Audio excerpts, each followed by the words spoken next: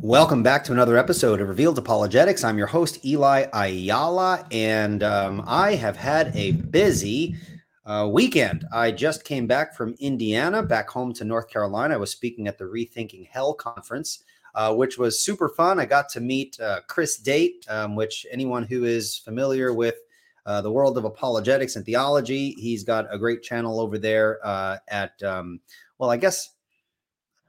I think it's called Theopologetics, but the ministry that he runs is Rethinking Hell. And I was one of the speakers, and I was representing the traditional view of hell, the good old fun, eternal conscious torment perspective, not a very a positive topic to discuss, but I was representing the traditional view, and I was able to also represent a presuppositional take on how to interact with objections against Christianity within the context of discussions on hell. So it was super awesome. And when the video of the presentation I gave is available, I'll make sure to share larger portions of it, as I've just shared a clip on my YouTube channel. Folks definitely want to check that out. Also, just to give a heads up, it is November. In December, I think December 1st, I'll be having Jeff Durbin on, which I'm super excited about. I tried for a really long time to get him. He's super busy, as you guys know, if you're familiar with Apologia Church and the ministries that they're involved in. So I'm happy that that Jeff is going to be coming on. It's locked in. It's happening. So super excited about that. Also, I just want to, and I'm going to be saying this throughout our show today, just reminding people of the conference, the Epic Online Precept Conference. I will be speaking. I have Dr. Chris Bolt, Dr. Jason Lyle, Matt Slick of carm.org, and Joshua Pillows. We're going to be covering various elements of the presuppositional approach. I'm giving an overview. Jason Lyle is speaking about how to use evidence within a presuppositional framework. Chris Bolt will be talking about the history of transcendental arguments and the uniqueness of Van Til's argument. Matt Slick will be discussing how to apply presuppositional methodology to the cults. And Joshua Pillows is going to walk us through how to answer objections to the presuppositional methodology. And he'll cover more popular objections as well as some of the more philosophically rigorous objections as well. So I just want to let people know I'm going slowly on purpose because I know people are coming in, but there are 8 days to sign up.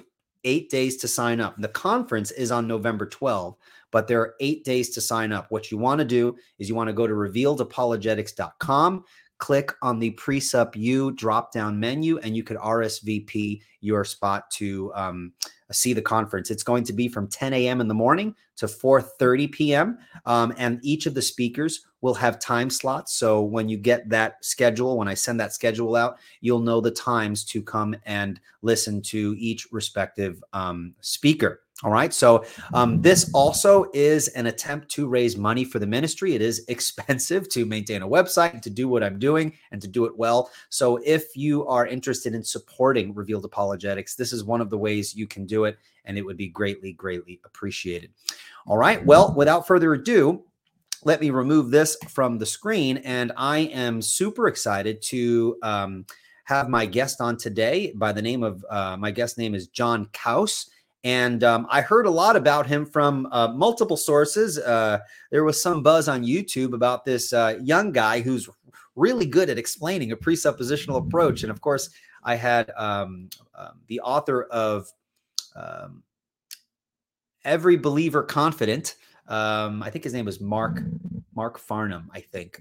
And he also spoke very highly of my guest tonight. So I'm super excited to have him on. And he's going to unpack for us Van Til's apologetic as we tiptoe through the transcendental argument. But before we do that, welcome to Revealed Apologetics, John. It's awesome to have you. Yeah, thanks for having me on. I'm excited to walk through this. I don't get a lot of dialogue on Van Til's apologetics, so I kind of live in my own world academically. So it's always fun to just have fellowship, talk through it. Well, that is super awesome. And before we went live, just for my audience, John was so nice to rub it in my face that he's got something really special behind him. What looked like these generic books and binders is actually something pretty cool. What do you got behind you there, John? So in 2013, I contacted David Bahnsen, Greg Bahnsen's son, about just if he had any books with just Bahnsen's notes in it or anything I could use just to read more. And God was good, very good. And he sent me, basically, these are all the notes from recorded lectures he's done over the years. And then there's and then I went through the binders because there's a bunch of papers from when he was at Westminster. So a lot of theological papers he wrote there, papers on Wittgenstein that he did for Frame and Frame's class, for Van Til, and then USC. And then there's other stuff as well. So it's like 1,000 pages right here. Of Bahnsen's personal lecture notes that are unpublished? All unpublished. One of them it's like 65 pages. So Van Til asked him to do on the nature of proof. And this was just, I'm looking left because I have two screens and your face is here. And my screen that I'm sharing is going to be here. So no worries. I'm not looking at something. Same thing. When I'm looking down, I'm looking at you. But when I'm looking up, it looks like I'm looking at you, but I can't see you because I'm looking directly at the camera. So anyway, there's a 65-page-ish paper in there. And Van Til's comment is like, wow, this is way more than I expected. Like, please come to my office, and let's, it's good. It's good stuff. So someday it'll be published. All right. Well, hopefully before I die, I'd love to read some of that stuff. Okay, that's the goal. We'll see. All right. Well, why don't you tell folks very briefly about yourself? Who are you? What got you into presuppositionalism? And then we'll jump right into your presentation. I'm super excited to hear what you have to say. So why don't you tell folks a little bit about yourself? Yeah. So I became a Christian in 2014-ish. Got witnessed to by my football coach, my defensive coordinator, and got really into young earth creation. I still love it to this day. That was my first love intellectually. I was an evidentialist, not knowingly, just, it's just what everyone did. And then in 2009, I got the book, The Ultimate Proof of Creation by Jason Lisle. And I remember reading about a year before that, reading Norman Geisler's summary of presuppositional apologetics I forget the book now. And I remember thinking before he got to the critique, oh, this sounds great. And even looking back on it now, it's not a very good summary, but it was just so revelational for me, even through his tainted view. That anyway, so my heart was ready for it. I just didn't have it yet. Sure. And then I read Lisle's book and very grateful for that book. It was helpful in a number of ways. But in the intro or the dedication, he mentions Bahnsen. Right. I go, who is this guy? And so I actually got into Van Til through Bahnsen, which is probably pretty common for people now. Okay. But through Bahnsen. So the first book I read was Van Til's Apologetic. So I just dove right into the deep end. And then I figured out, then I found out there are other books. And then it just started this whole research and then I started teaching apologetics at a classical Christian school in Lancaster, Pennsylvania. Awesome. 2012. My family and I moved from Minnesota there. Now we're actually back. Just moved back last year. Okay. Anyway, so I taught apologetics for a number of years there. I taught formal logic there with systematic theology and philosophy and writing. Awesome. And then, so right now though, I'm a CFO at a rent-to-own company. And so I do a lot of numbers and efficiency and operations and that stuff. So a good opportunity came up to do. And you're a black belt presuppositionalist, just in case the opportunity calls for it. It's an addiction. I can't get away from it. All right. Well, that's awesome. Well, I can definitely resonate with that. Yeah. I just simply love reading presuppositional. I mean, I like reading other books as well. I mean, I like to be well read, but there's just something about a good presuppositional book, a Van Til or Bahnsen or even a Frame with some of the differences I might have. It's just so insightful, and I appreciate what they have to say. But let's jump right into this. You have a presentation you'd like to give, and I'm super excited to just give it over to you and just listen to you present your material. Yeah. So are you ready to do that? Yeah, that'd be great. So right. I gave a 8-part Sunday school at my church on Van Til's apologetic. And so I go through a kind of a history of Van Tilian apologetics, and then I critique evidentialism. I critique also Frame, and I think it might be lecture 3. Then I critique properly basic beliefs and people, and from a particular book that's teaching it for basically a planning a disciple.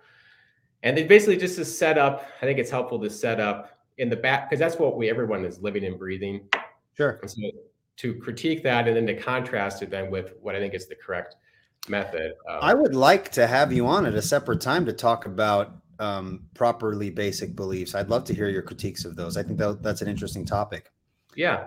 Yeah. So if you go to Christ Church Twin Cities, their YouTube page, Christ Church Twin Cities, they'll have the 8-part apologetics talk. So what I'm doing here is I'm taking the part where I go through the proof and I just condensed it down, took out a lot of quotes, try to keep it within range. Sure. But yeah, then I also did a talk on Wittgenstein and why he's a gift to Christian apologetics. That was at actually LBC at Mark Farnham's class a few weeks ago. So Mark's that's also on that website.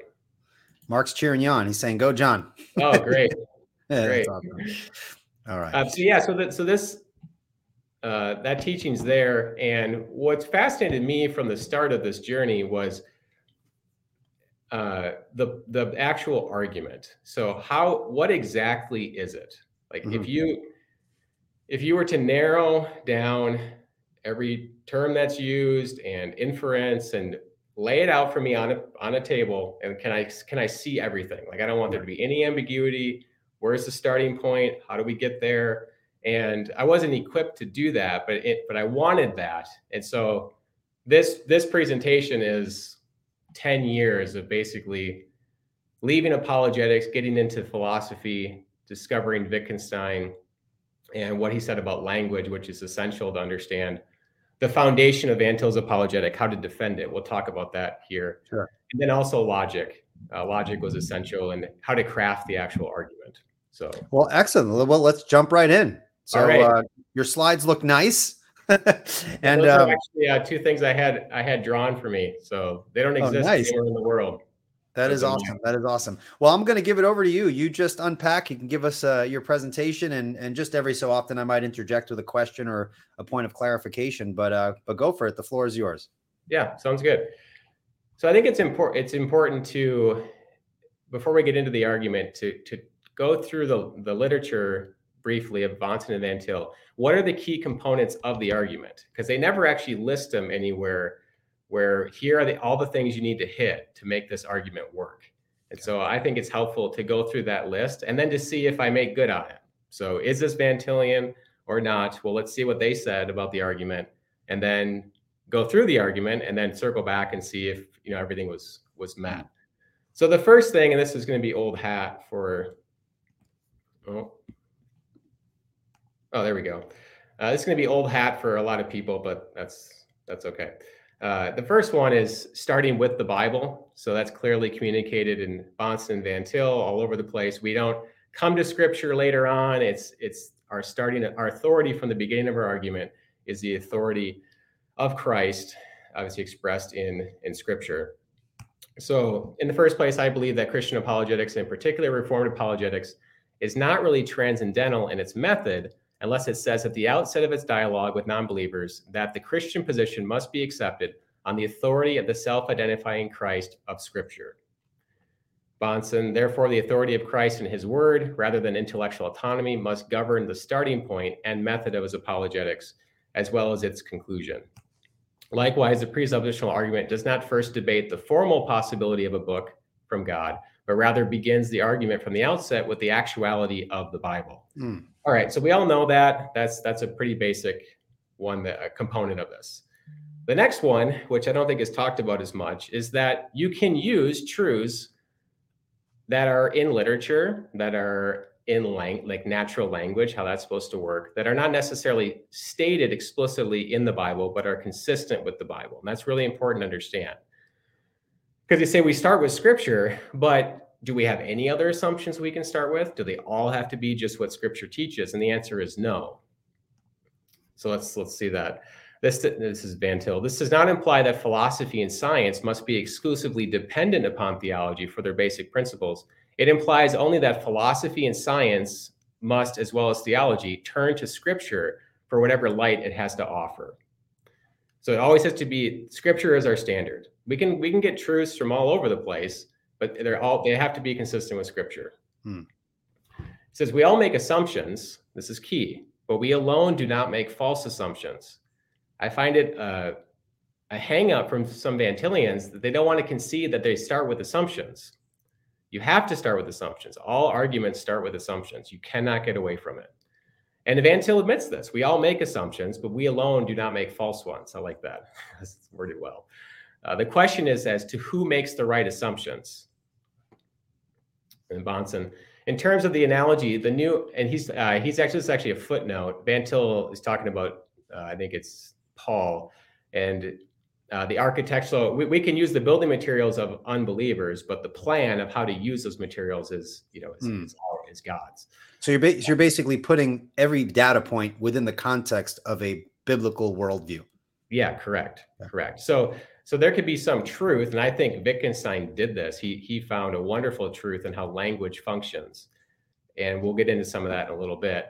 But he didn't do it necessarily from a Christian perspective, but it is definitely true. This is how God made language to function, and Wittgenstein nails it in Philosophical Investigations. And so that's a tool that we should use then when we're doing apologetics, entirely consistent with Christianity. All right. And Wittgenstein might have been a Christian at the end of his life. We don't know. That's for another day.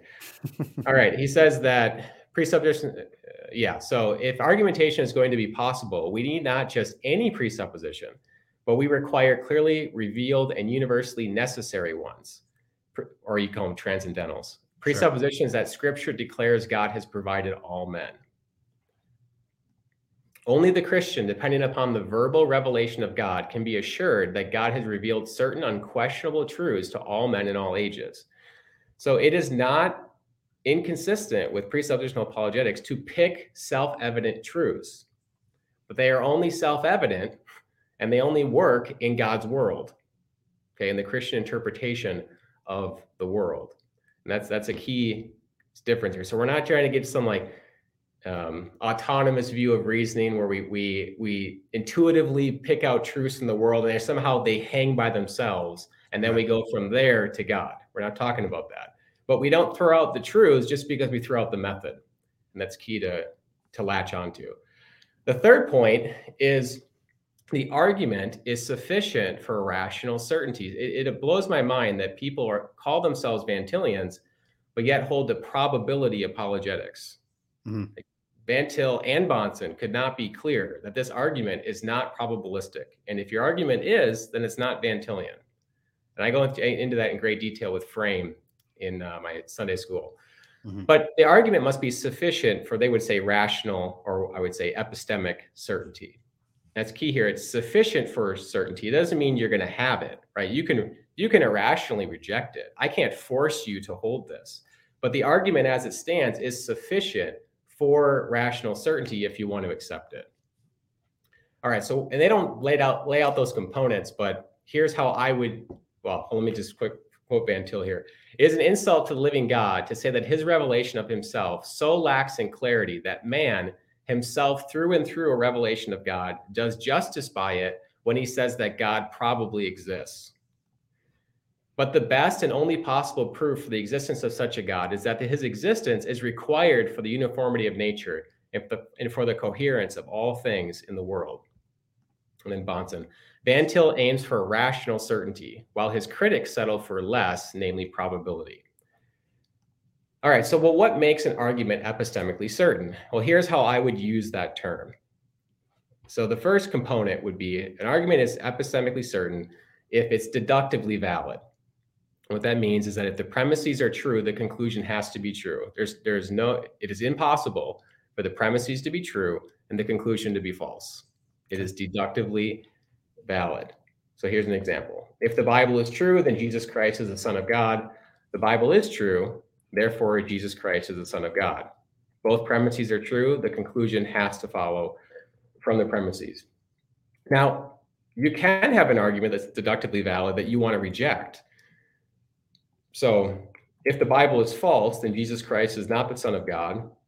The Bible is false, therefore Jesus Christ is not the Son of God.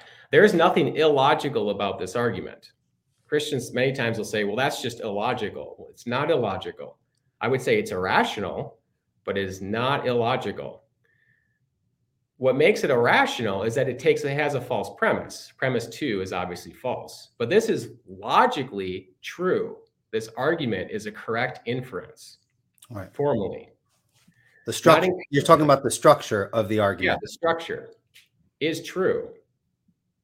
If the premises are true, the conclusion has to be true. But of course, the premises aren't true. Premise 2 is false. Does that make sense? Yeah. Okay, so we would call that then an unsound argument. It's valid, but unsound. Okay, but validity though is an important component. It's not everything, but it is necessary if you're going to have epistemic certainty. How you get to your conclusion has to be without error, or else it would be probability. It would be, I have a really good reason for getting to my conclusion, but I don't have one that's infallible. I could be wrong. Well, if you could be wrong, then it's not rationally certain. It's not epistemically certain. Okay. All right. So the next component is that the falsehood, this is key, of any axiom leads to absurdity. So we start with these assumptions, and they have to be such that if you were to deny them, it pulls down the game, which is stronger than just saying, well, you can't deny them. It's that to even utter the falsehood of it brings down the game we're playing.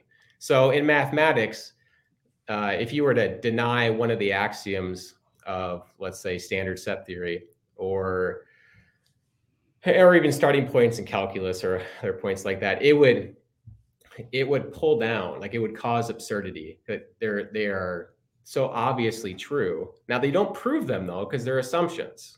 Okay, they're assumptions in the argument, but they're so obviously true that to deny them would destroy everything. All right.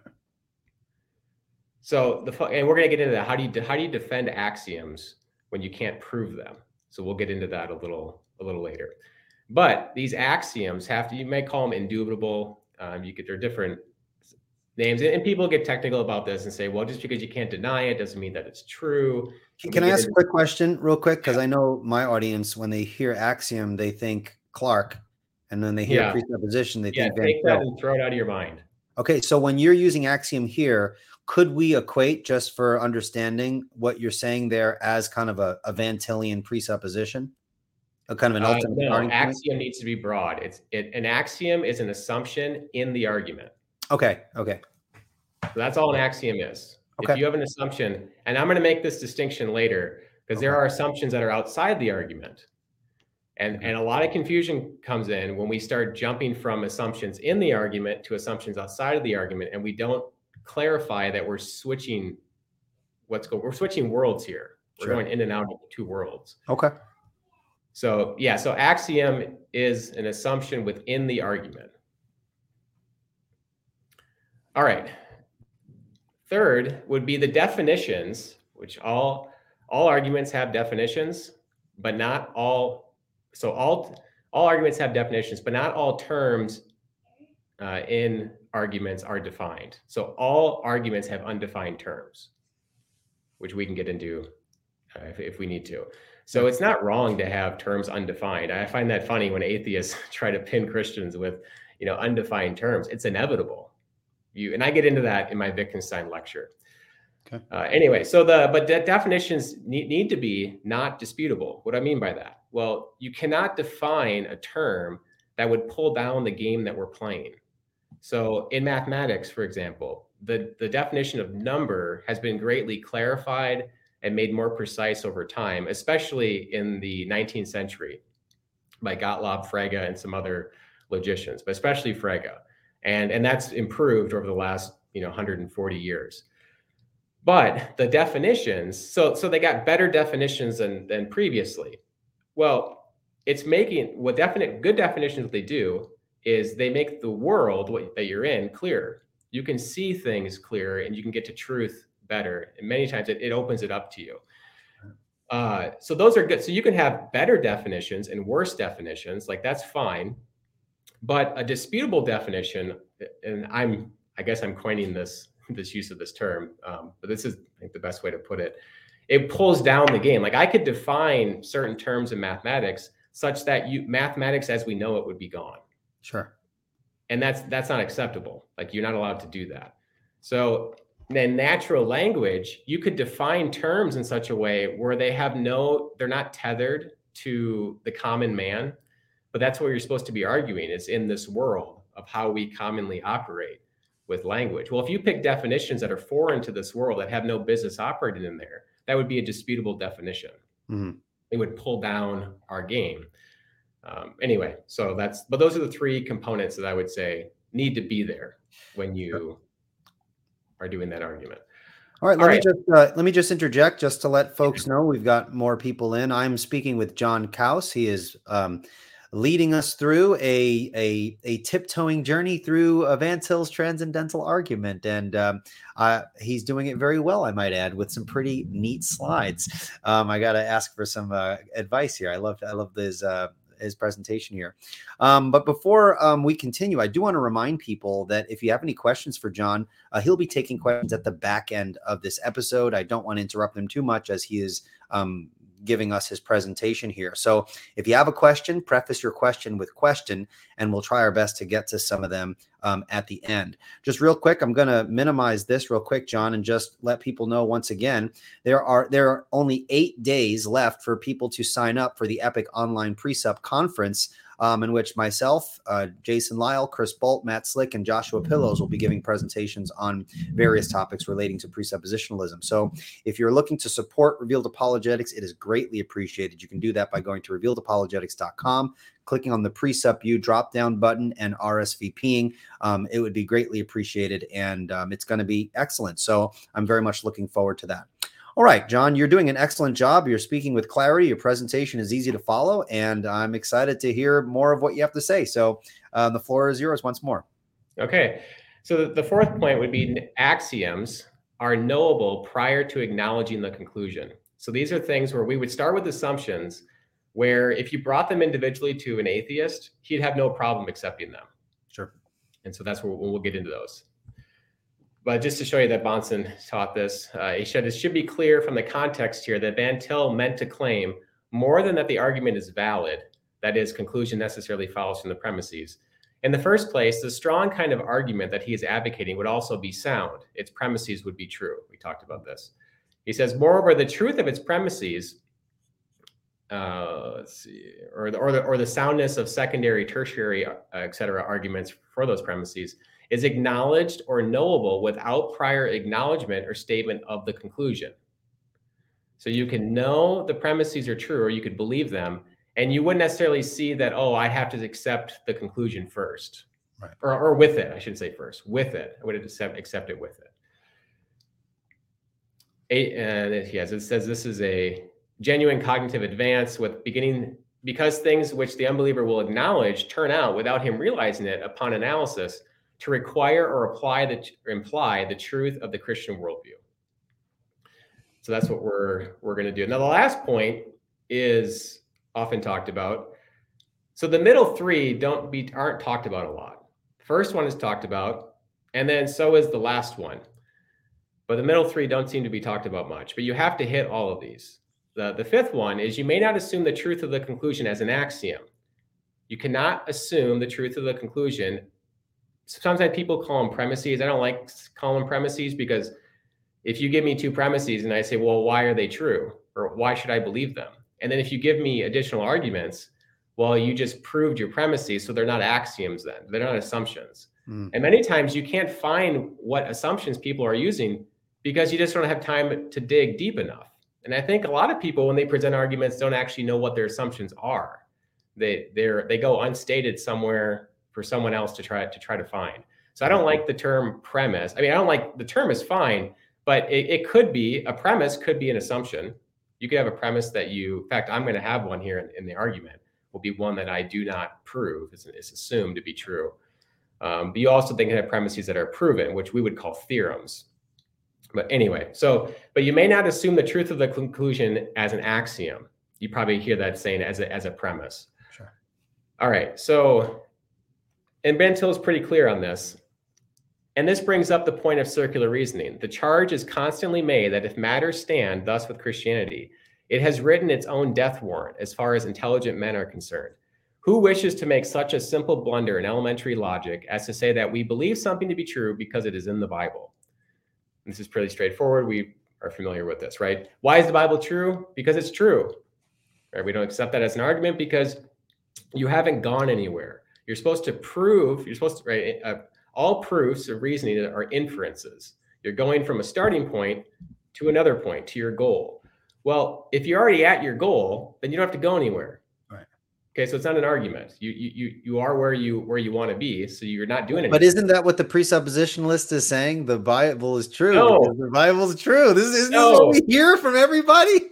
No, and I think I have visually to state it where I'm not that this is going to like remove these misunderstandings, right? But I found it the most helpful way to present it is to, and we're going to get into Richard Howe here at the end. Okay. Dr. Howe and his ontology versus epistemology objection. And that's all a misunderstanding of the circularity problem. Sure. So, and I'll get into that a little later. Van Til actually coined this term spiral reasoning, spirally circular. And I think it's the best I've seen. And I've read a lot of transcendental literature and people on circular argumentation. And I think it's the best term. I think we should use it. I think it should be just ubiquitous in anywhere. Anyway, so he called it, so it's not reasoning. Oh, let me just do this first sentence. He says, our answer to this is briefly that we prefer to reason in a circle to not reasoning at all. So that's Van Til's little jab, at people. He's not, people will take that and say, see, he's promoting vicious circular reasoning or formal circular reasoning, as I would call it. It's like, no, he's not. He's just being cute. Like he's just poking. He's being fun. He clearly distinguishes it and calls it spiral reasoning. We must go round and round a thing to see more of its dimensions and to know more about it in general, unless we are larger than that which we are investigating. Unless we are larger than God, we cannot reason about him any other way than by a transcendental or circular argument. The refusal to admit the necessity of circular reasoning is itself an evident token of opposition to Christianity. Reasoning in a vicious circle is the only alternative to reasoning in a circle as discussed above. This is really important. We're going to get to this later. Vicious circular reasoning, which is fallacious, is all the unbeliever has. Christians, in contrast to that, have spiral circular reasoning, which makes all reasoning intelligible. And we'll get into that. I want to ask a quick question. You could just answer it super fast because I hear this all the time. Oh, vicious circularity versus virtuous circularity. These are just made up terms that presuppositionalists use so that they can just have an excuse for their circular reasoning. Why don't you just briefly address why that's bunk, and then you can move on? Because I think that I hit it at the end. Okay, all right. It's all with Richard Howe, and I have all this together. Okay. The whole circularity slide. So I don't want to. I'm not going to do it better than when I'll do it there. So okay, sounds good. Okay. So we hold that our reasoning cannot fairly be called circular reasoning because we are not reasoning about, and this is key, and seeking to explain facts by assuming the existence and meaning of certain other facts on the same level with those facts. Okay, so this is Van Til's way of saying it's not viciously circular. Sure. Bahnsen says, because there is more than one kind of circularity, Van Til sometimes repudiated and sometimes tolerated the notion that his apologetic was circular, which has undoubtedly been confusing to his readers and students. And I agree. I think he could have been clearer on this. And I think Bahnsen at times could have been clearer, but we'll get into that. The circularity of a transcendental argument is not at all the same as the fallacious circularity of an argument in which the conclusion is a restatement of one of its premises, or I would say its axiom. Rather, it is the circularity required when one reasons about a precondition of reasoning. Okay, this is the same thing. All right, so the first two, 1 and 5 are commonly known with presuppositionalists. The middle three are rarely mentioned, but by far the hardest part in making good of this argument that I have found, the first one is getting 1 and 5 to go together. Okay. How do we start with the Bible, but we can't assume its truth in the argument? Because you can't assume the truth in the argument, right, because then that would be circular reasoning. How are you going to prove that Christianity is true if one of the premises is that the Bible is the Word of God? Right. So, John, you'd make a distinction between having the conclusion and the premise versus the presupposition of the argument. So you have a presupposition that the Bible's true, but it's not one of the premises, lest your argument have a fallacious circular structure. Correct. We're going to drill into this later. Okay. In great detail. And presupposition, I like the term. I think it's good and we should keep using it. It can cause confusion because presuppositions are not the same with Christians. They don't behave the same, not just in content. They don't behave the same rationally with believers compared to unbelievers. So, well, I'll get into that. I'll get into that later. But one of the hardest things is how can you possibly start with what the Bible teaches, but you can't assume its truth in the argument? It's extremely difficult to do. The second thing that's really difficult is once you do that, how do you defend your starting point? Because you can't prove it. How do you start with assumptions and defend them? If an atheist just gives them up, well, what do? Do you just walk away? We're not Phidias. Can't just walk away. We didn't just arbitrarily pick these. We have good reasons for them, but yet we can't argue for them in the argument. So how does that work? And we'll get into that. But and that's where Wittgenstein is essential. Okay. So I actually go into this in great detail in my Wittgenstein lecture of how I'm convinced that if you do not understand philosophical investigations and Wittgenstein's key teaching on language games, you cannot understand how to defend the foundation of Van Til's argument. You will be powerless to do it. Okay. We'll get into that. All right. So what is the argument? Here is the argument. Now, some of these you probably have not seen, but I would say I have a lot of it. I have a lot of quotes from Van Til and Bahnsen to show that they believed all these axioms and that they would accept the theorems that are proven. I took a lot of them out. I left some in, but I took a lot of them out just for sake of time. Okay. But I'm going to start walking through the argument now, and I'll start defining my terms, and then just stop me if something is not understandable. Sure.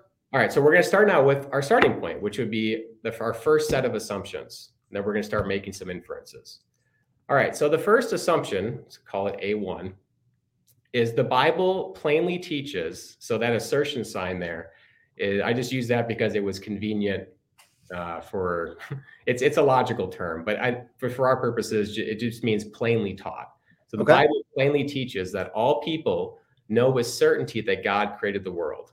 So I'm not saying that it's true that all people know with certainty that God created the world. I'm saying it's true that the Bible plainly teaches that. Right.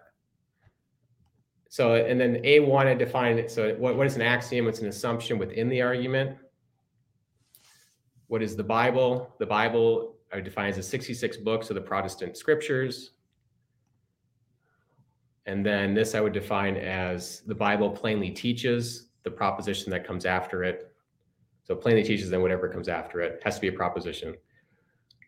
And I define know as justified true belief. Now, some of you who have read Gettier and the literature on this will say, hey, wait a minute, I thought we can't define knowledge as justified true belief. That's false.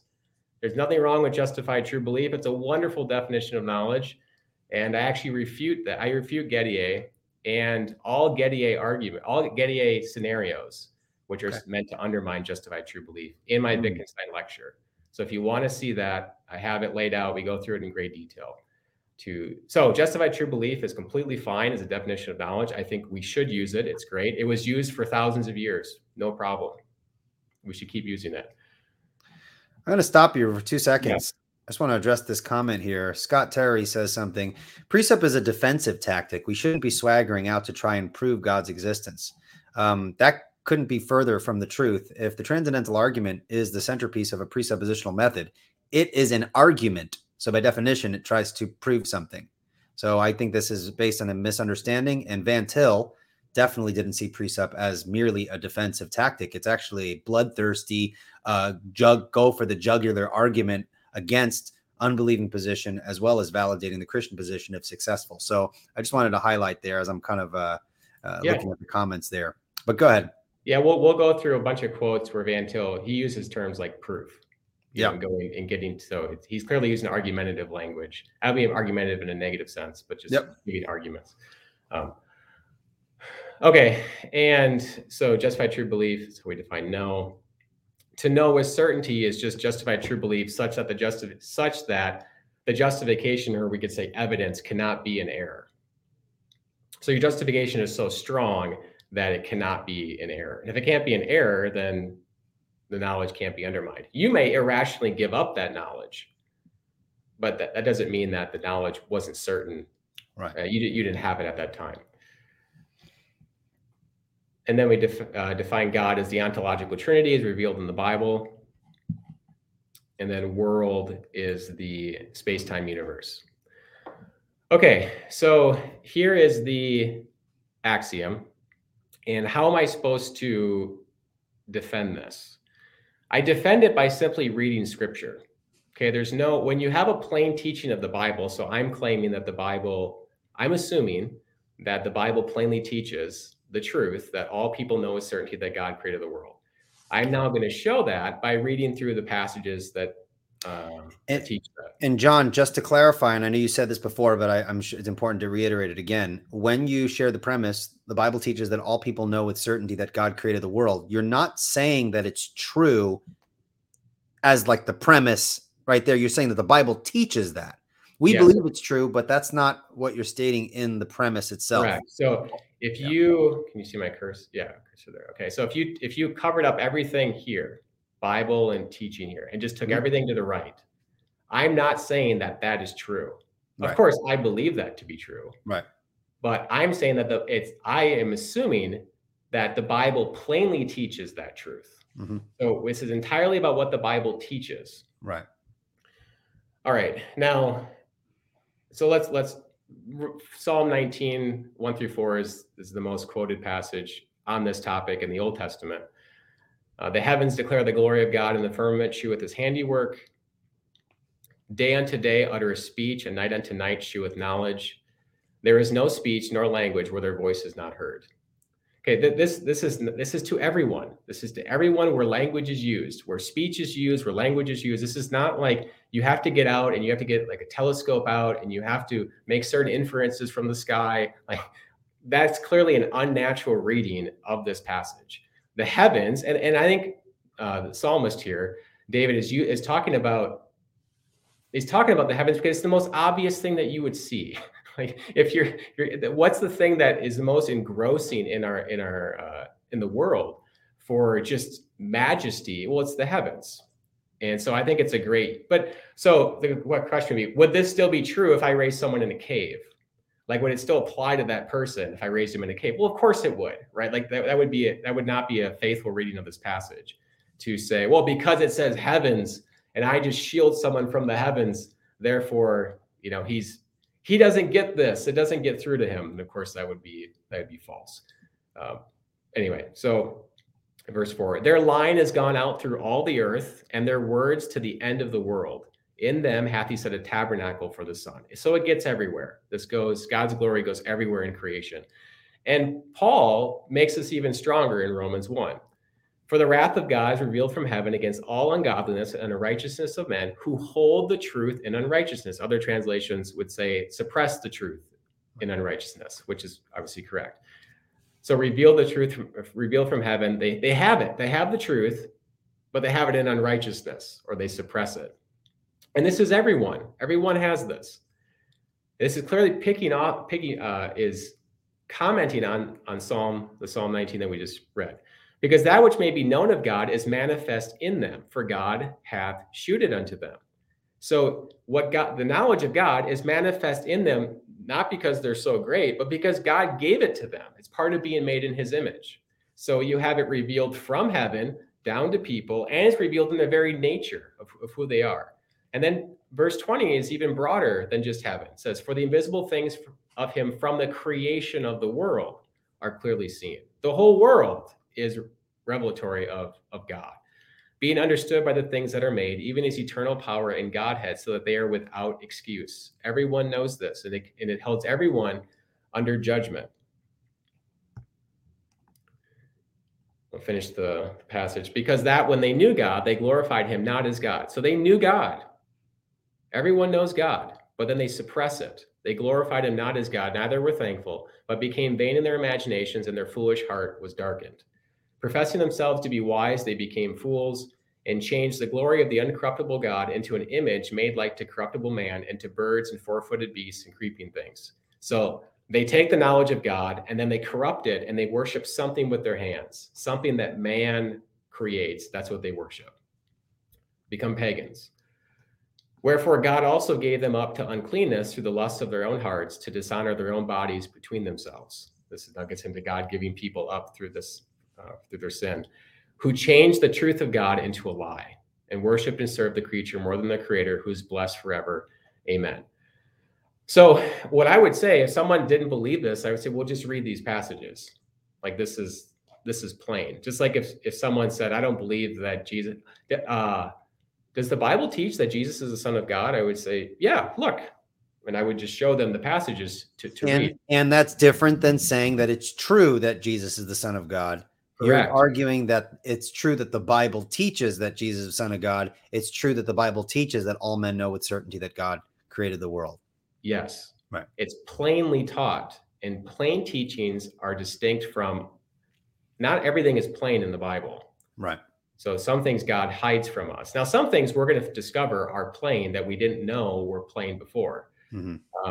But that's happened in church history that we didn't make them plain because we discovered it to be plain. They were already plain prior to us doing that. But the best way to actually defend this is to just show it to people. If they deny it at that point, it's really, we're not in exegesis anymore. We're into how language functions. So we need to take courses in how language works. Like clearly there's a key breakdown in how language is supposed to function. And I need to explain the game to this person. Like this is how we play with language. Like this is how it works. You know, what do you not understand about that? Sure. All right. So someone says, well, I just won't accept this. And I say, well, fine. You don't have to accept anything. You know, I'm not going to chase you around. Many times we feel like it's our obligation. To get someone to accept what we're doing. It's not our obligation. We're supposed to defend the truth of God's word and present good arguments. If someone is just irrationally unwilling to accept stuff, well, then wish them good day or change the subject and buy them pizza and hang out. But don't reason anymore. They've given up the game of reasoning. Right. They've given it up. Now, someone could say, well, I deny that it's plain. And I would say, okay, you're welcome to explain to me then how language functions and how we can interpret the Bible consistently in denying that the Bible is teaching what I just read as being plain. So you'd have to show me how this game is supposed to work, because I wouldn't understand how to read scripture if I could not interpret Psalm 19 and Romans 1 in this way. In fact, the only people I find that try to do this are evidentialists who don't like the immediacy of this knowledge. Right. Mm-hmm. We look up in the heavens and it's beautiful. You don't have to think about it. It's immediate. You see the sunrise and the sunset. It's beautiful. Flowers in bloom, babies born, like all these things are immediately obvious as being beautiful. Wonderful things from God. Now, they're mediated through creation, of course. Okay. But I don't have to mediate through it. It's immediate to me. It's mediated through things, of course, because that's the point of creation, is to make God's nature known to man. I guess you could say to angels as well. But does that make sense? So sure. So it's immediate though to us. Anyway, this must be. So then if someone says, well, I'm just going to give up, or I'm not going to give up. I'm not going to accept it. I like Bahnsen's quote here. He says, this must be his method because the word of God in the Bible has a unique epistemological status for the Christian. It requires no corroboration and carries its own evidence inherently or self-attestingly. So if the Bible self-attests to its truth, self-attesting to its truth, it's plain and it carries its own authority. If you're just unwilling to interact with that, there's nothing else I can do. Okay. We need to move. Right. You're not doing apologetics at that point if the person's just not going to interact with. Yeah. And the thing that's missed about this is that this teaching, the self-attestation of scripture has perfect correlation with Wittgenstein's work in language games. Okay. And Van Til's analogical knowledge, which is wonderful, and how he develops that. is also a wonderful complement to Vic. So Wittgenstein's language games is all about this. It's entirely about this. Anyway, I digress. All right. So next time someone says, well, the church fathers are silent on this. So it's not plain because they haven't decided it to be plain. Well, that's just a confusion about what plain means. So the church fathers have never decided what is plain in the sense of that they make it plain. They will come together and affirm collectively that this is our interpretation, and the church collectively says, this is a plain teaching. And then it would be, and they're almost always without error there. I think if we look back in church history, it's very rare to have Christians unite over centuries in affirming something to be a teaching. And I would say like the historicity of Adam and Eve, that was a basic, and it was so obvious, like they never stated it, previously, but we should now in this. But the church fathers recognize a plain teaching. They don't make it plain. They're not creating it to be plain. Sure. It is or it isn't. And then we discover. So the fact that they would be silent on this, and I'm not even sure they are, I'm just making this as an objection, is really irrelevant. All right, so let's go to the next axiom. And this will go a little faster now. Sure. So the Bible, now here we go. The Bible plainly teaches that people who know with certainty that God created the world know with certainty that the world is orderly. So if you know with certainty that God created the world, then you know that the world that he made is orderly. Okay, that Bible plainly teaches that. That's our axiom. The Bible plainly teaches that. And what does it mean for the world to be orderly? The world is predictable through the use of human sensation. All right, Van Til talks about this. He says still further, men ought to reason that the disorder that is found in nature is unnatural. This is actually, I think there's an argument here against old earth creation, which I won't go into. I'll create it someday. That actually the disorder that we see could not have been originally created by God. Anyway, that's another time. He says the disorder of nature cannot be part of the originally constituted state of affairs with respect to nature. The God of order would create an orderly universe if he created one at all. To create a disorderly universe would be to deny himself as a God of order. So this is obviously taught all throughout Scripture. If the world were truly, if God could make the world disordered and put man in it and expect him to obey him, it would be immoral, because to obey God's law, you have to have an ordered world. Mm-hmm. And that's implicitly taught all throughout Scripture. Like it would be unintelligible. The Bible would be unintelligible if axiom 2 were not true, that the Bible plainly teaches that. Yeah. All right. Now someone say, well, the Bible has changed. Muslims do this all the time. The Bible's changed over time. Okay, you can claim that. Do you have any evidence for that? This used to be, I guess it's still popular in some circles.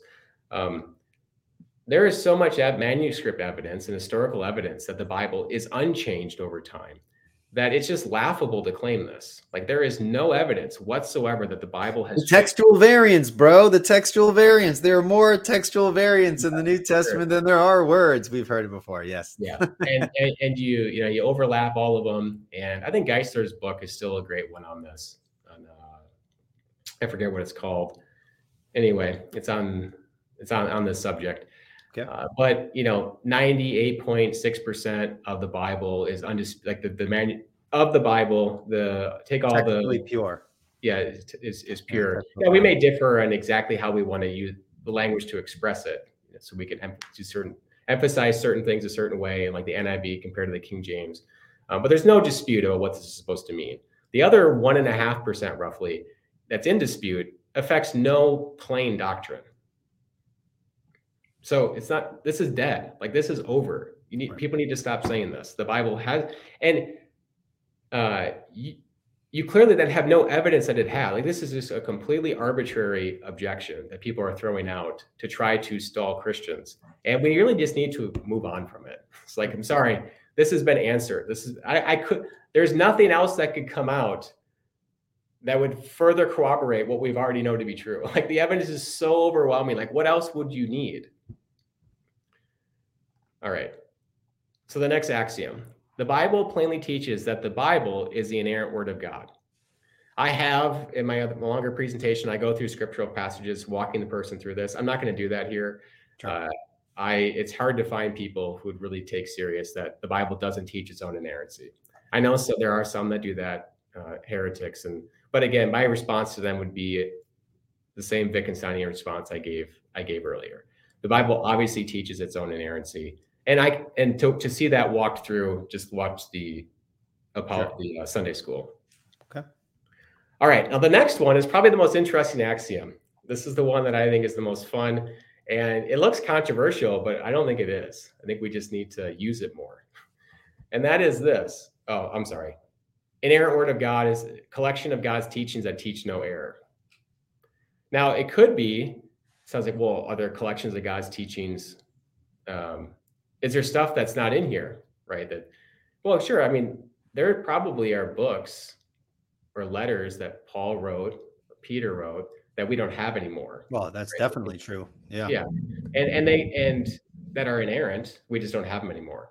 So this doesn't necessarily be, the Bible doesn't have to be all of God's teachings throughout history, right? But that's what we got.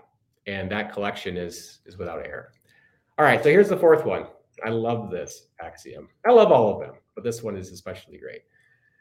No one can demonstrate that the Bible plainly teaches a falsehood. Enter triggered atheists who make videos about how the Bible is self-contradictory and completely false. Yes. Okay, so notice now we're shifting here. We're shifting to now a truth about our interaction with the Bible. Okay, so the first three were about the Bible's plain teachings. So we started with scripture. The fourth one is now what man can do with it. And this is in the negative. I'm saying that no one can demonstrate that the Bible teaches a falsehood. I'm assuming that. I'm not proving that. Now, notice every Christian apologist assumes this.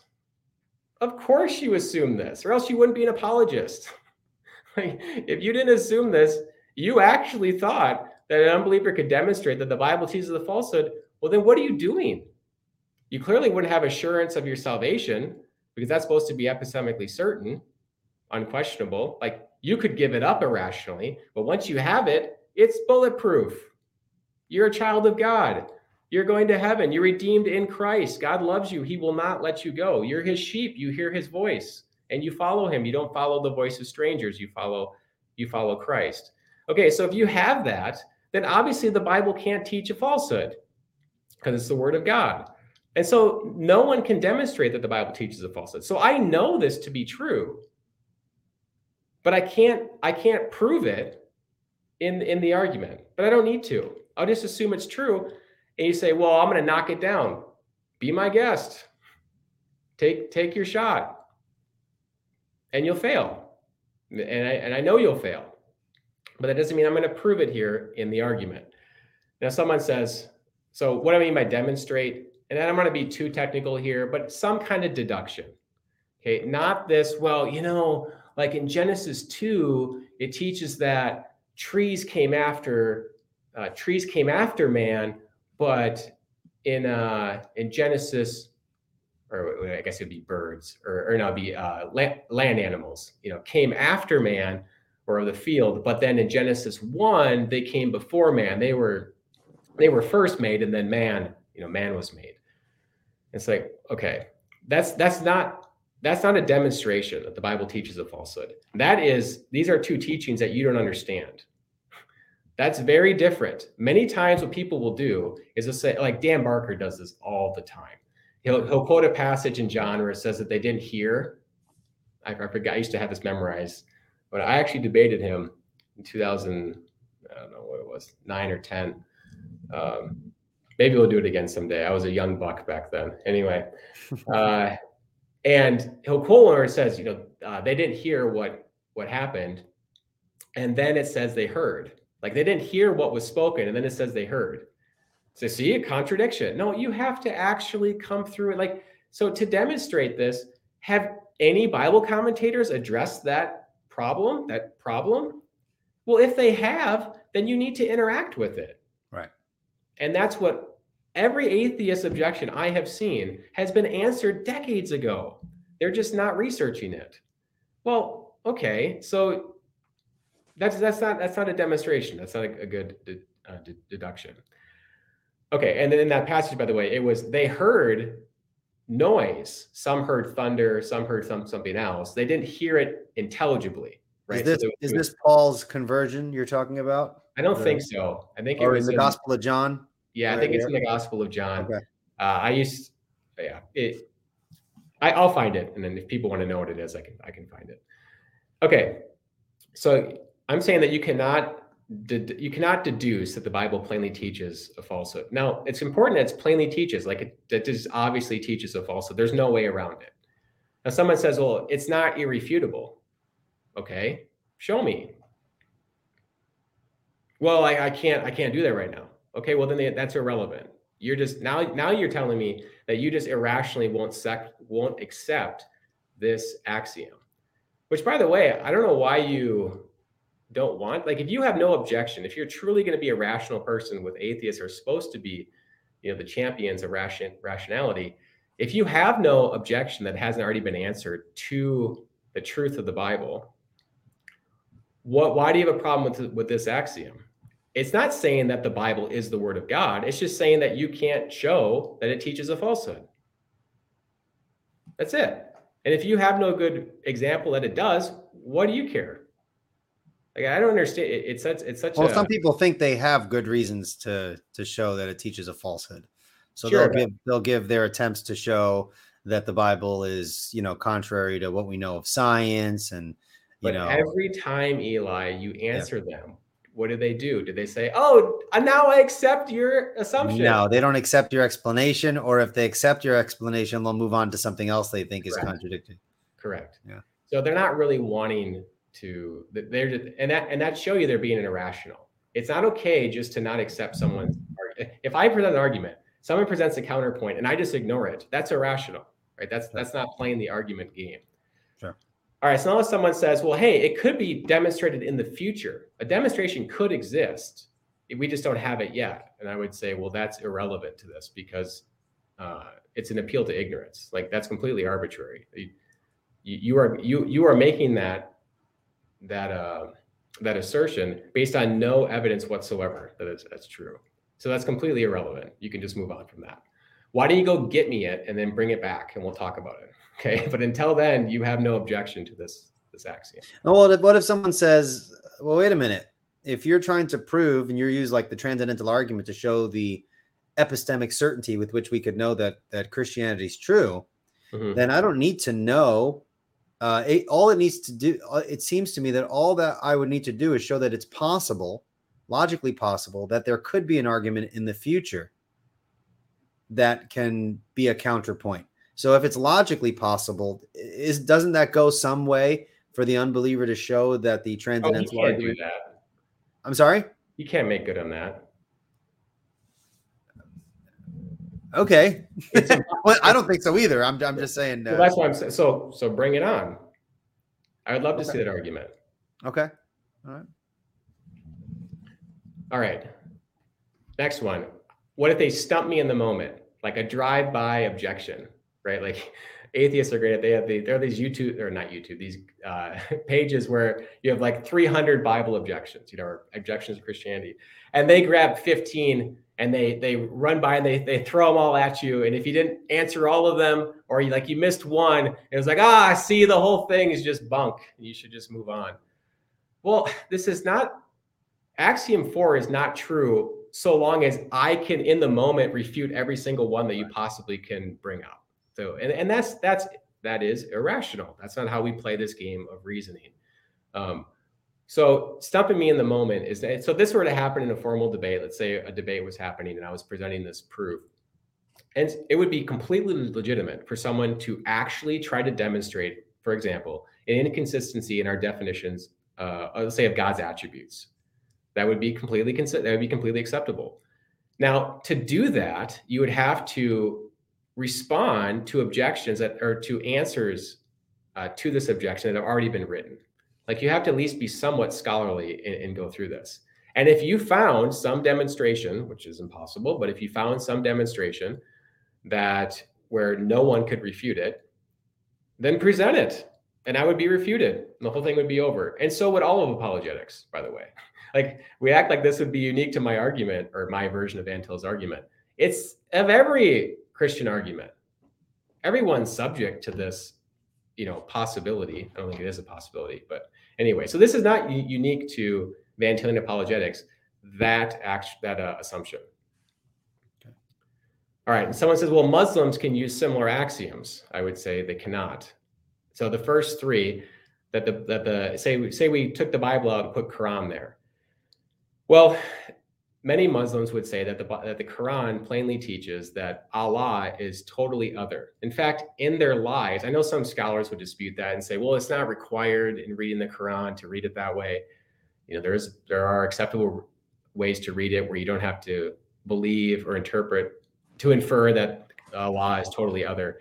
But in their lives, like the actual natural function of Muslims is that God is totally other. Like, it's ingrained in their practices, how they live life, and how they speak of Allah and the impersonal nature of Allah to them. So I don't think that's defensible given how Muslims clearly understand this book. So if that's true, well, then you can't say that the Bible. So, for example, 3, the Quran plainly teaches that the Quran is the inerrant word of God. Well, that only works if the Quran is coming from Allah, who's consistent, and he could be lying, in those things. So, like, our definitions here, if we took out God created the world and put Allah created the world, it would mess up 1 through 3. Okay. Now, so then you get to what about? Let's just say I granted that point, though.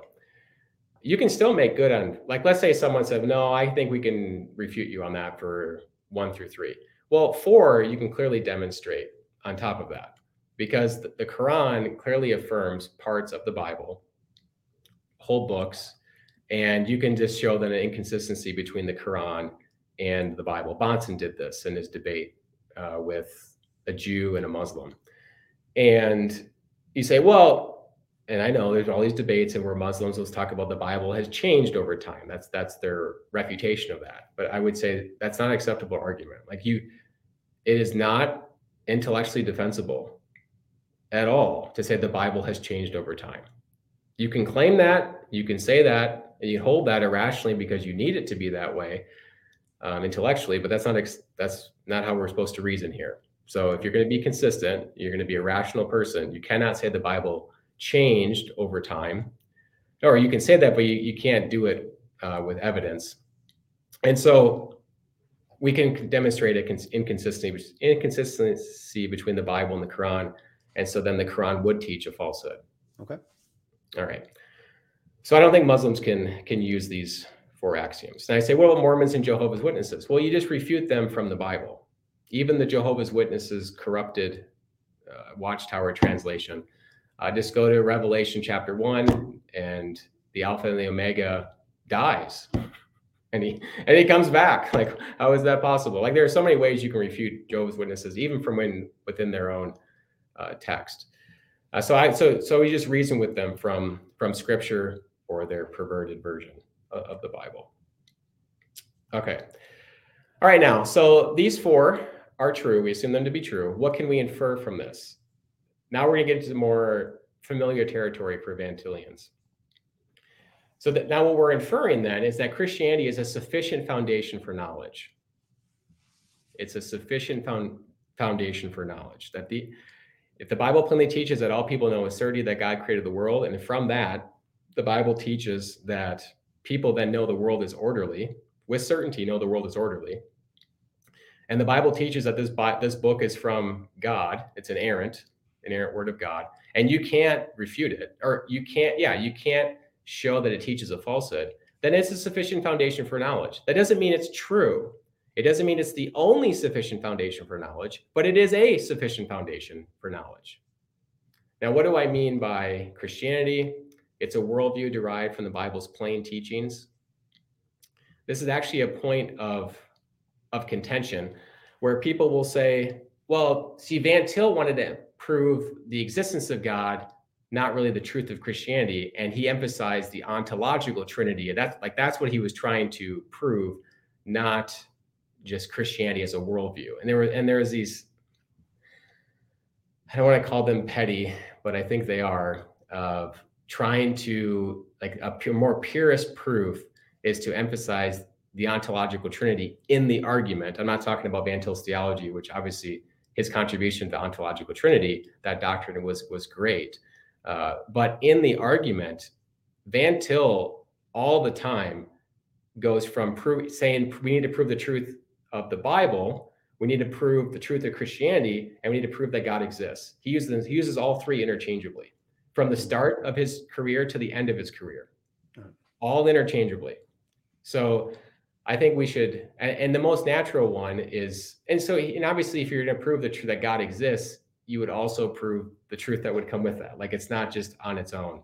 Right. Anyway, so Van Til was a worldview apologist. He was proving the main doctrines of Christianity. So can be correctly interpreted, except it be seen in the light of the main doctrines of Christianity. Thus, there's absolutely certain proof. This is to that objection that you brought up. He says there is certain proof for the existence of God and the truth of Christian theism. Again, these are the same thing in his mind.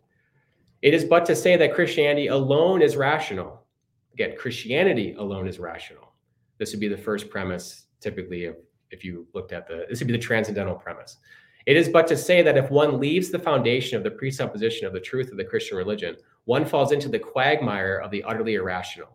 No intelligent predication is possible except on the basis of the truth that is the absolute truth of Christianity.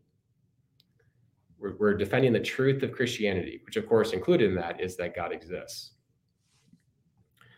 Christian apologetics must accordingly in practice be a vindication of the Christian world and life view as a whole.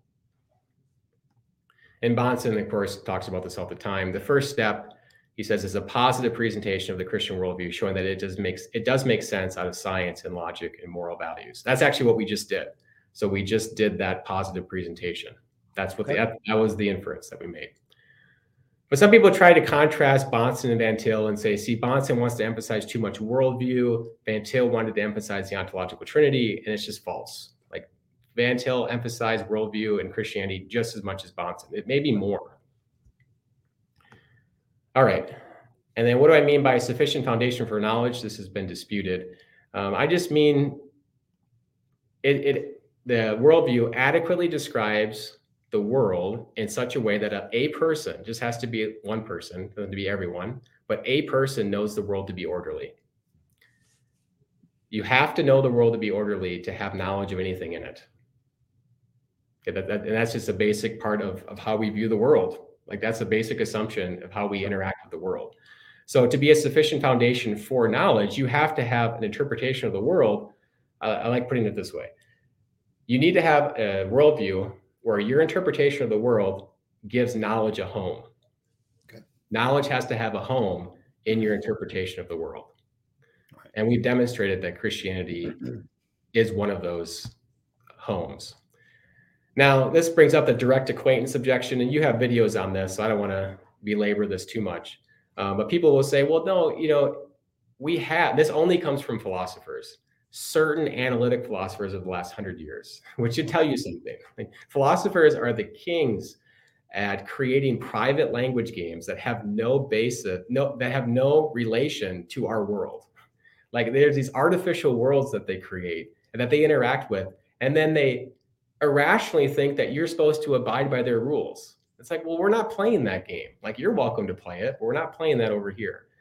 And so what they'll say, though, here, and I think they're doing that in this objection, they'll say, well, we just have these beliefs that we're directly acquainted with them. It's intuitively obvious, it's immediate, like, this is my hand, or I'm in pain, and there are all these other sorts of things. Beliefs that I have, right, that are immediate. As if they hang in the ether. They hang by themselves. And that's not how we function. Go walk around and just interact with people. No one actually functions that way. You don't just function with a couple of beliefs that are all direct acquaintances and then build from there. we have a cluster of beliefs. And philosophers have affirmed this. Wittgenstein affirmed this. He said, when we first begin to believe anything, what we believe is not a single proposition, it is a whole system of propositions. Right. Light dawns gradually over the whole. What I hold fast to is not one proposition, but a nest of propositions. There is no such thing as an isolated proposition. For what I call a proposition is a position in the game of language. So I'll leave that there with how language functions, but language cannot function. It does not function in such a way where you can just pick out a couple of propositions and use them. That only has meaning and function in an entire game in which you're operating. So if someone brought up that objection, I would say, I'm sorry, the world does not work that way. I can take you around and show you how the world works, but I really can't do anything other than that. And if someone says, well, I don't accept that, say, well, fine, I can't do anything for you. Like, you're playing a different game that doesn't have any relevance to the game that we are all playing when we reason. All right. So to give this a little picture here, and we'll go through this. So the first four axioms then lead to our first theorem. Okay, and we're gonna build then from this. We're gonna use that theorem to then prove other theorems with other axioms to then get to our final theorem, which is that Christianity is true. Okay, just real quick. So how much longer to unpack the argument? So this will go much faster now. Okay, yeah. I just don't want to go too long because then, other than the people watching it, I'm not sure if anyone's going to watch if it goes to like 2 hours or something like that. Yeah. I can listen to it forever, but if you could streamline it a little bit and then kind of walk us through, that'd be great. But you're doing an excellent job, and I said it before. Your slides are awesome. They're very easy. So I'm just going to skip the objections then. Okay. All right. We won't go through the objections. We'll just kind of. Okay. And I can have you on again. We can talk more about those objections. I think you're doing an excellent job. Oh, sure. That's fine. Sure. Okay. So the next axiom is that the Bible plainly teaches that all anti-Christian worldviews are insufficient foundations for knowledge. So the Bible would teach plainly that there is no contrary Christian worldview that can actually give knowledge a home.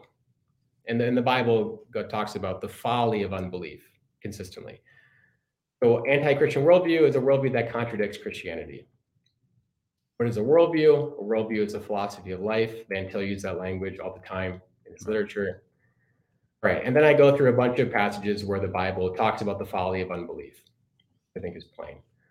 All right, so now from there, though, we get our second theorem, which is, so if the Bible plainly teaches that, now, if one can demonstrate that an anti-Christian worldview is a sufficient foundation for knowledge, so if you could give me some anti-Christian worldview that is a sufficient foundation for knowledge, then you have demonstrated that the Bible teaches a falsehood, plainly teaches a falsehood, given axiom 5, which I would say is true. Right. Does that make sense? Yes. So we can infer that theorem from that axiom. So in other words, if you could show that a non-Christian worldview provides a sufficient foundation for knowledge, you falsified the biblical teaching that it's the only one that can do that. Yeah, correct. Right. All right. So then from that axiom, we get theorem 2. All right. Now theorem 2, we're going to use this now in an argument. So notice this is one of my favorite inferences in this. So given that truth, well, we already assume that no one can demonstrate the Bible teaches a falsehood. So through modus tollens, we can infer that no one can demonstrate that an anti-Christian worldview is a sufficient foundation for knowledge. And so then we infer no one can demonstrate that an anti-Christian worldview is a sufficient foundation for knowledge. So let me just walk through that. If one can demonstrate that an anti-Christian worldview is a sufficient foundation for knowledge, then one can demonstrate that the Bible teaches a falsehood. But hey, guys, we already assumed that you can't. So through basic modus tollens, because axiom 4 is the negation of the consequent of the conditional in theorem 2, you can then negate the antecedent, which makes it go from a particular to a universal. So it's no one can demonstrate that an anti-Christian worldview is a sufficient foundation for knowledge. So that axiom 4, it keeps popping up. Yeah, it's important. But this follows logically. All right, now someone says, well, I'm a modern day prophet, and I have a response to that. Basically, I tell them, hey, I'll buy you pizza and beer, and you come write your revelation for me. Don't bring a Bible, because obviously you can't do that. You're a prophet. So come and hang out with me. I want to see this perfect revelation that you have. And this is Just really an absurd objection. Mostly Christians just use this. Right. All right. So then from axiom 4 and theorem 2, we get theorem 3. All right, now we're going to get to axiom 6. So if Christianity is a sufficient foundation for knowledge, and no one can demonstrate that an anti-Christian worldview is a sufficient foundation for knowledge, then Christianity is the only sufficient foundation for knowledge. So if Christianity is sufficient, and you can't show me that any non-Christian one is, then it's the only one. And then the question would be why? So is it possible for the left side, the antecedent to be true and the consequent to be false? Is that possible? No.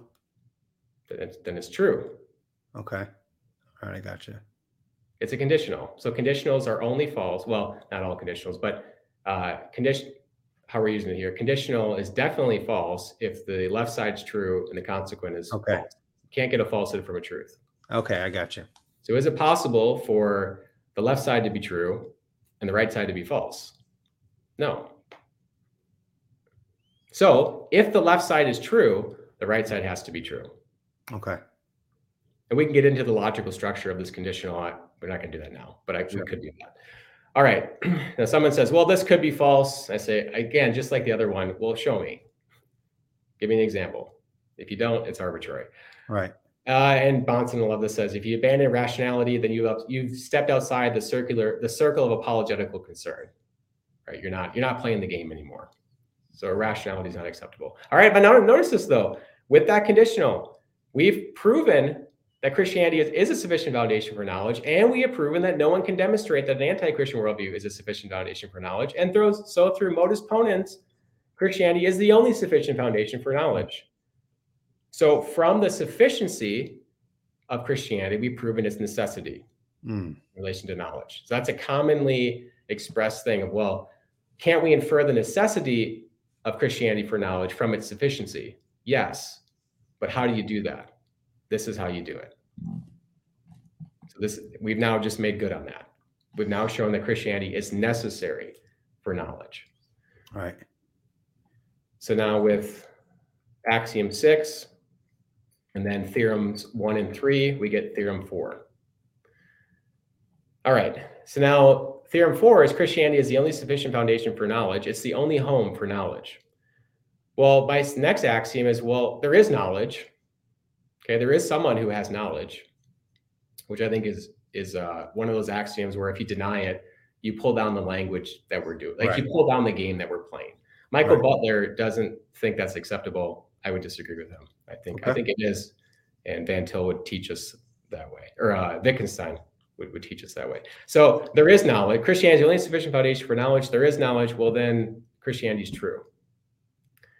And this is, let me go to Van Til. Clearly taught this, that we cannot ask how we know without at the same time asking what we know. Oh, no, that's right. So he's clearly for this assumption. There's nothing wrong with saying that there is knowledge generally. That's completely consistent with Christianity. Someone says, well, Van Til is inconsistent here because he's allowed assumptions, but unbelievers aren't. No, that's false. Unbelievers can have all sorts of true assumptions. They just can't do it in their worldview. There's nothing wrong with and that's just to say that the Christian worldview is the only worldview that can make sense out of those. Yeah, like Wittgenstein had wonderful insights in language games, but it only works in a Christian worldview. Right. And that's not a weird assertion. You're talking about transcendentals. Like that's just you're just putting Christian content within the context of a transcendental form of argumentation, which is not weird. It's not odd. It's not unique to Christianity. Transcendental arguments are legitimate arguments and have a long history. I say that because a lot of people will look at presuppositional argumentation and say, oh, this is just a weird argument that you presuppers invented. Actually, the transcendental argument has a history even outside the context of a Christian apologetic. Yes. Yeah. Okay. So from there, we can infer Christianity is true. We've made good on what Van Til said we should do.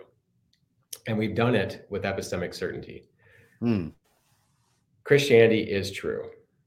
What does that mean? The plain teachings of Christianity are in accordance with reality. Now, there's a clear distinction that I'm sure you probably are going to say, but just in case you don't, because I'm reading some of the comments here. There is a difference between proof and persuasion. Yes. So proving the argument doesn't mean someone's going to be persuaded by the argument, but the possibility of someone not being persuaded by the argument doesn't make the argument superfluous. We still, even in our argumentation, would acknowledge the work of the Holy Spirit to convict the person's heart, all those sorts of things. So Yes. there's nothing inconsistent with giving positive arguments in favor of, or indirect arguments in favor of some proposition, and also acknowledging the work of the Spirit to ultimately change the heart. Well, and this can happen even not even with Christian, not even in the context of work needing special grace, but just through common grace. Right. So Gödel, who I love, Kurt Gödel, great logician, mathematician of the 20th century, his incompleteness theorems were not accepted by many wonderful mathematicians. Right. Who were very talented, and they rejected it. Did that undermine his proof? No, and not at all. So, I may not persuade you, and that's out of my control. I can't. But that doesn't mean the proof isn't a good proof. Yeah. Well, excellent. That's awesome. Let me just do one quick recap here. Okay, sure. Go for it. Okay, it'll go quick. All right, so I'll just skip that. All right, so axiom 7, then theorem 4.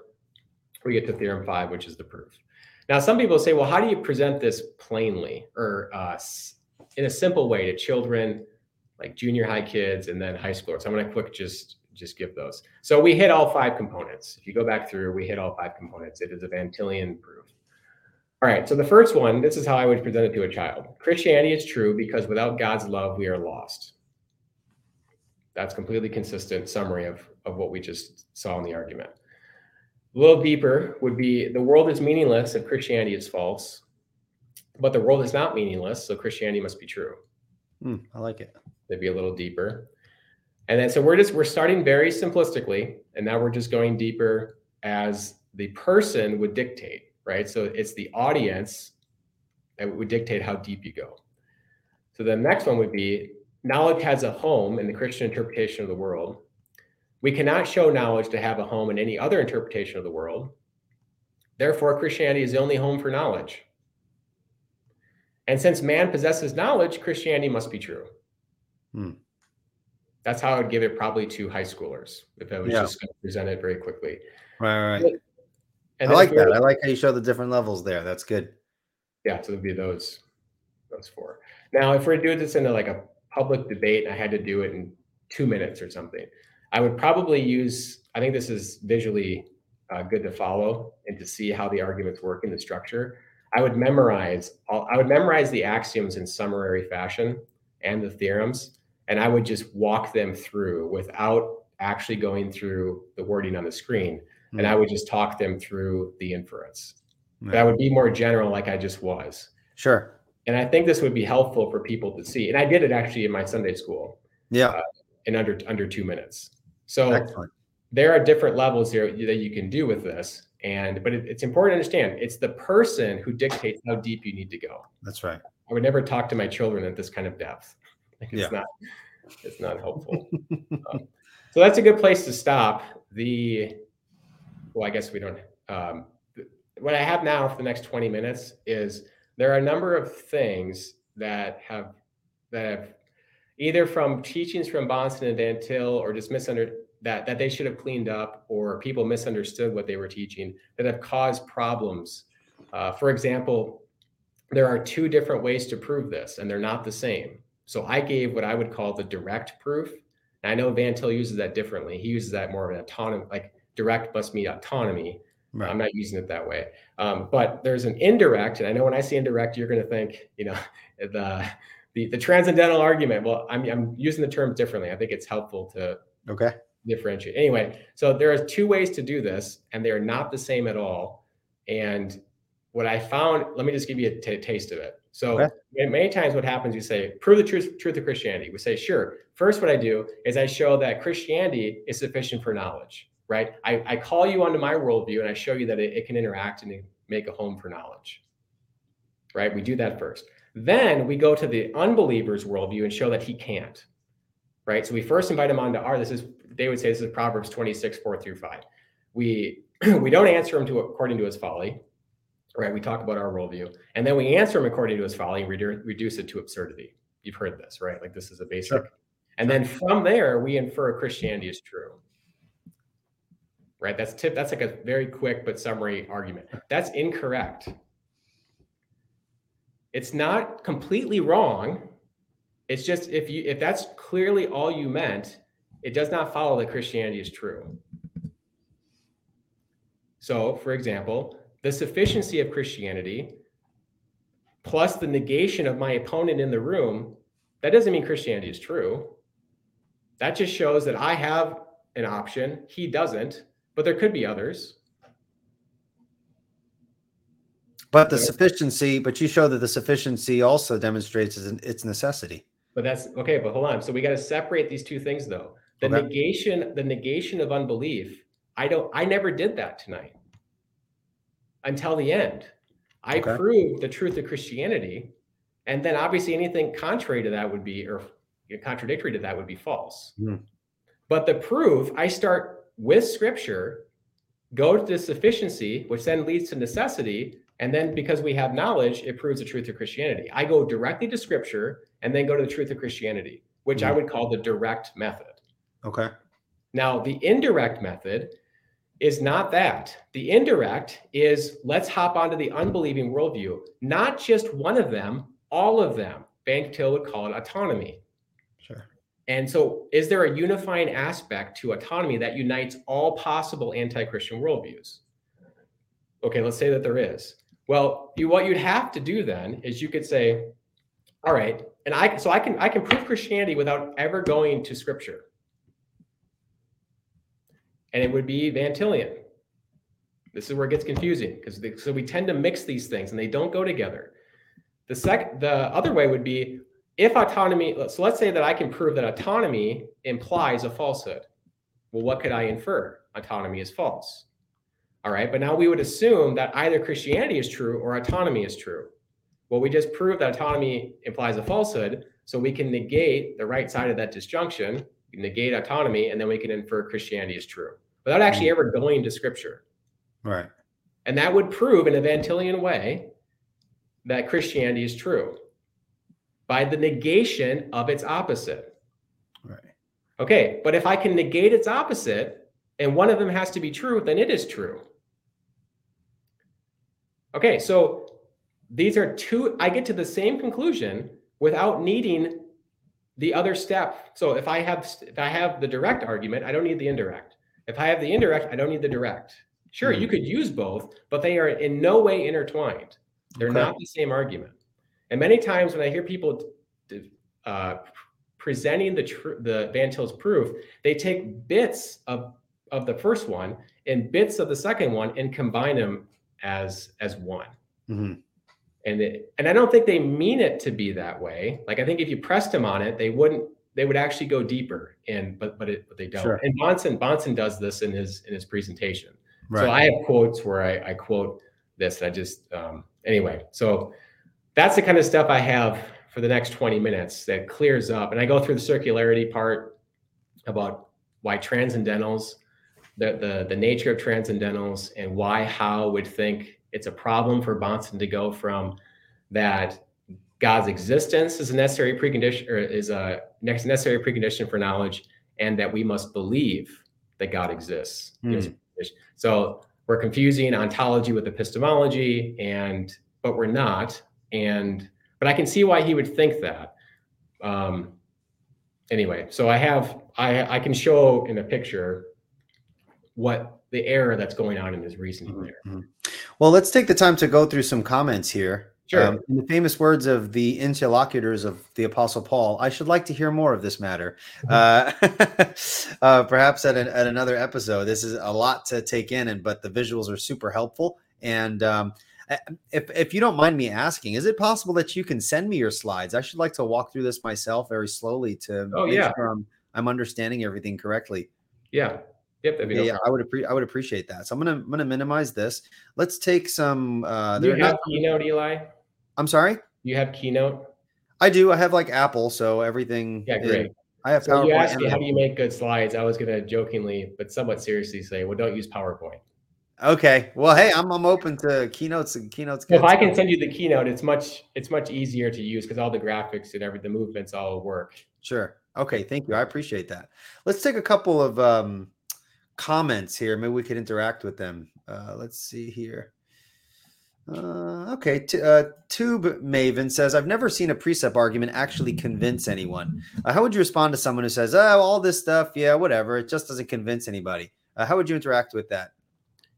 I have, so I'm not sure. So he hasn't, I have. So me too. I have as well. So it's based off his limited empirical data. I've never seen in person an evidential argument. Neither have I. Convince anyone. That doesn't mean they weren't later convinced. This is true. Yeah. Sometimes they're bricks that add on to other bricks, and eventually people come around. It's very odd for someone to be convinced in the moment. And yes. they were already seeking prior to that. Yeah. Okay. Excellent. I shouldn't say odd. It's rare. Right. No, I agree. Scott Terry says, I love you, Eli, and this is a great episode, but you're wrong. Precept is a defensive meta strategy. Classical apologists try to rationally force unbelievers to accept God's existence. How would you interact with this idea that precept is only defensive? So I would define apologetics as setting forth the truth of Christian. I have this. This is in my. If I might slightly, change the wording here.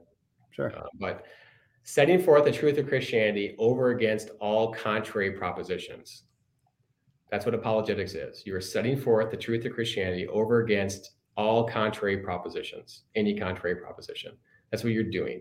So you're giving answers for someone trying to promote a proposition that contradicts what the Bible teaches.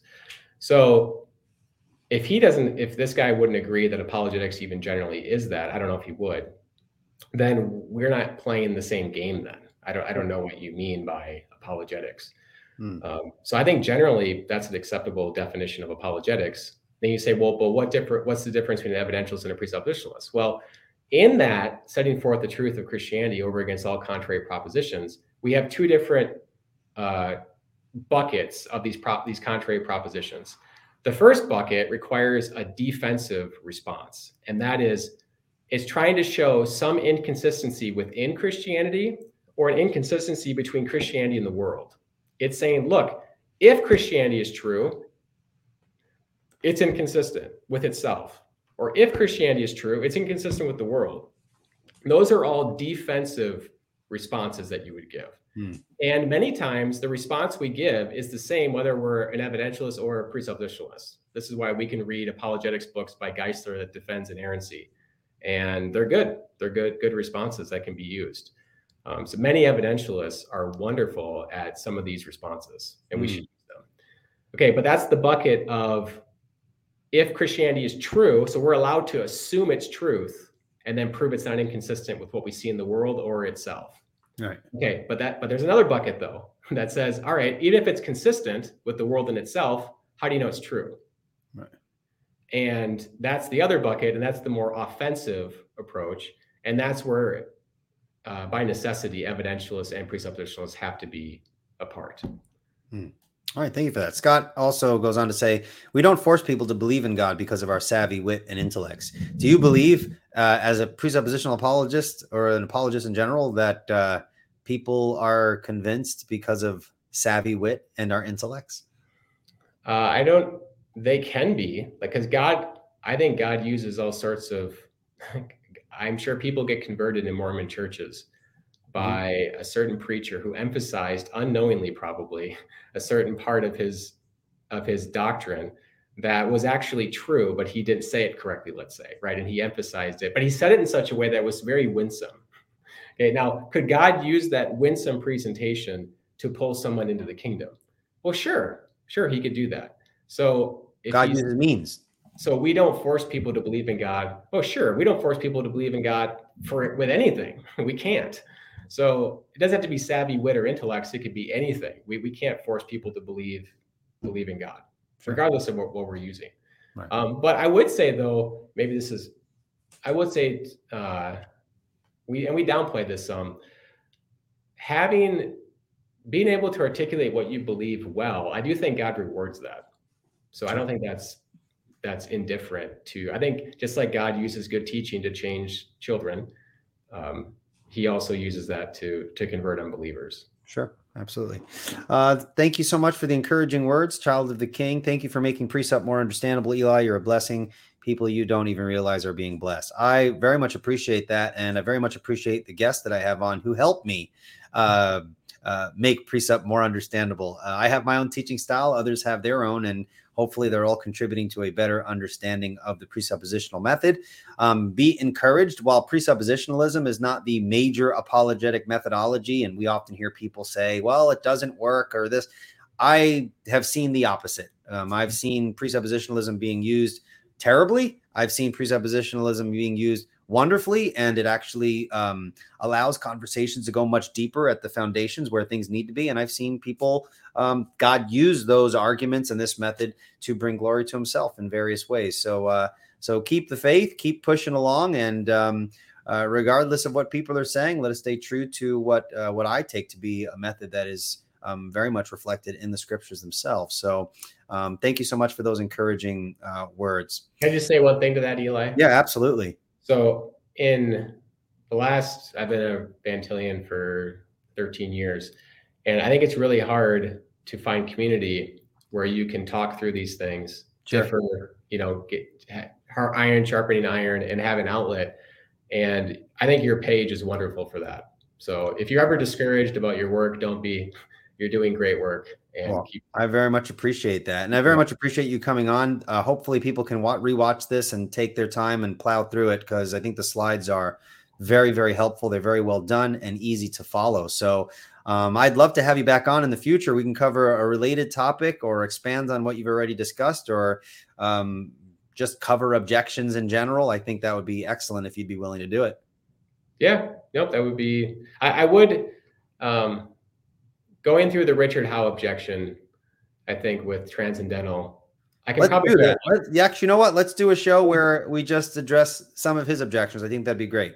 Yeah, I going through that would be a good, because it's just so commonly brought up. And yeah, absolutely. Very good. Well, I appreciate it, man. Let me just put this back up on the screen just to remind folks, if you're looking to support Revealed Apologetics and you've been blessed by the content, this is one of the ways you can do it. You can sign up right now on the revealedapologetics.com website, click on Precept U, and RSVP your spot, to your ticket rather, for the Epic Online Precept Conference, where I'll be one of the speakers along with Dr. Chris Bolt, Dr. Jason Lyle, Matt Slick, and Joshua Pillows.